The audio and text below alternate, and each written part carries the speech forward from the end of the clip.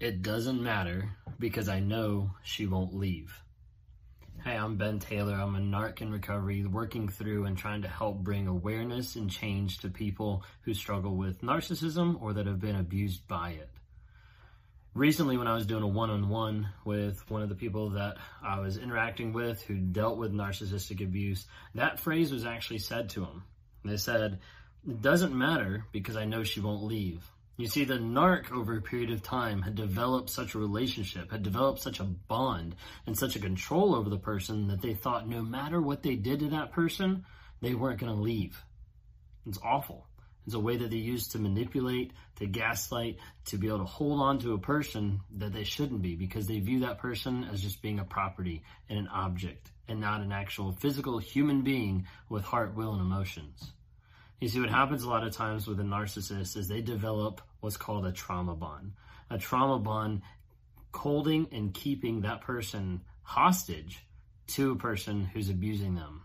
It's very similar to like a Stockholm syndrome or an abuser that the other person does not want to leave at all, but they want to stay with that person even though they know it's an awful decision. Even though they know that they shouldn't be with them, they'll still want that. A trauma bond will keep someone coming back time and time again, even though they know it's the worst thing that they can possibly have. You see this a lot of times in physical abuse where the cops are called and they show up to the door and the person who's been abused is defending the other person, is trying to keep them in their lives, maybe because they think that that's the only way they can get attention, that's the only way that they can be loved or anything like that. And it's so not true. The trauma bond is something that is incredibly hard to be able to break out of, but it can be broken. But it takes time, it takes therapy, it takes a lot of effort. Don't let a narcissist get to the place where they abuse you so much and then they turn to their friends and they say, "I know she's not going to leave. I know he's not going to leave." Don't let that be you. Work on building your self-confidence back. Work on developing you to be the person that you know you used to be the person that you want to be the person that's not controlled by the narcissist, that's not controlled by how they act, by how they interact, by the lies that they put on you, and focus on your growth and your healing. It can be really hard, and there's a lot of stuff that goes into it, but focus on that. Focus on becoming the better person. You're not going to be able to leave, and they understand.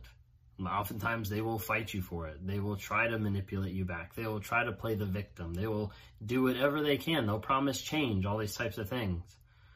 But if they haven't actually shown change, if they haven't actually changed their ways, then that's where you need to leave.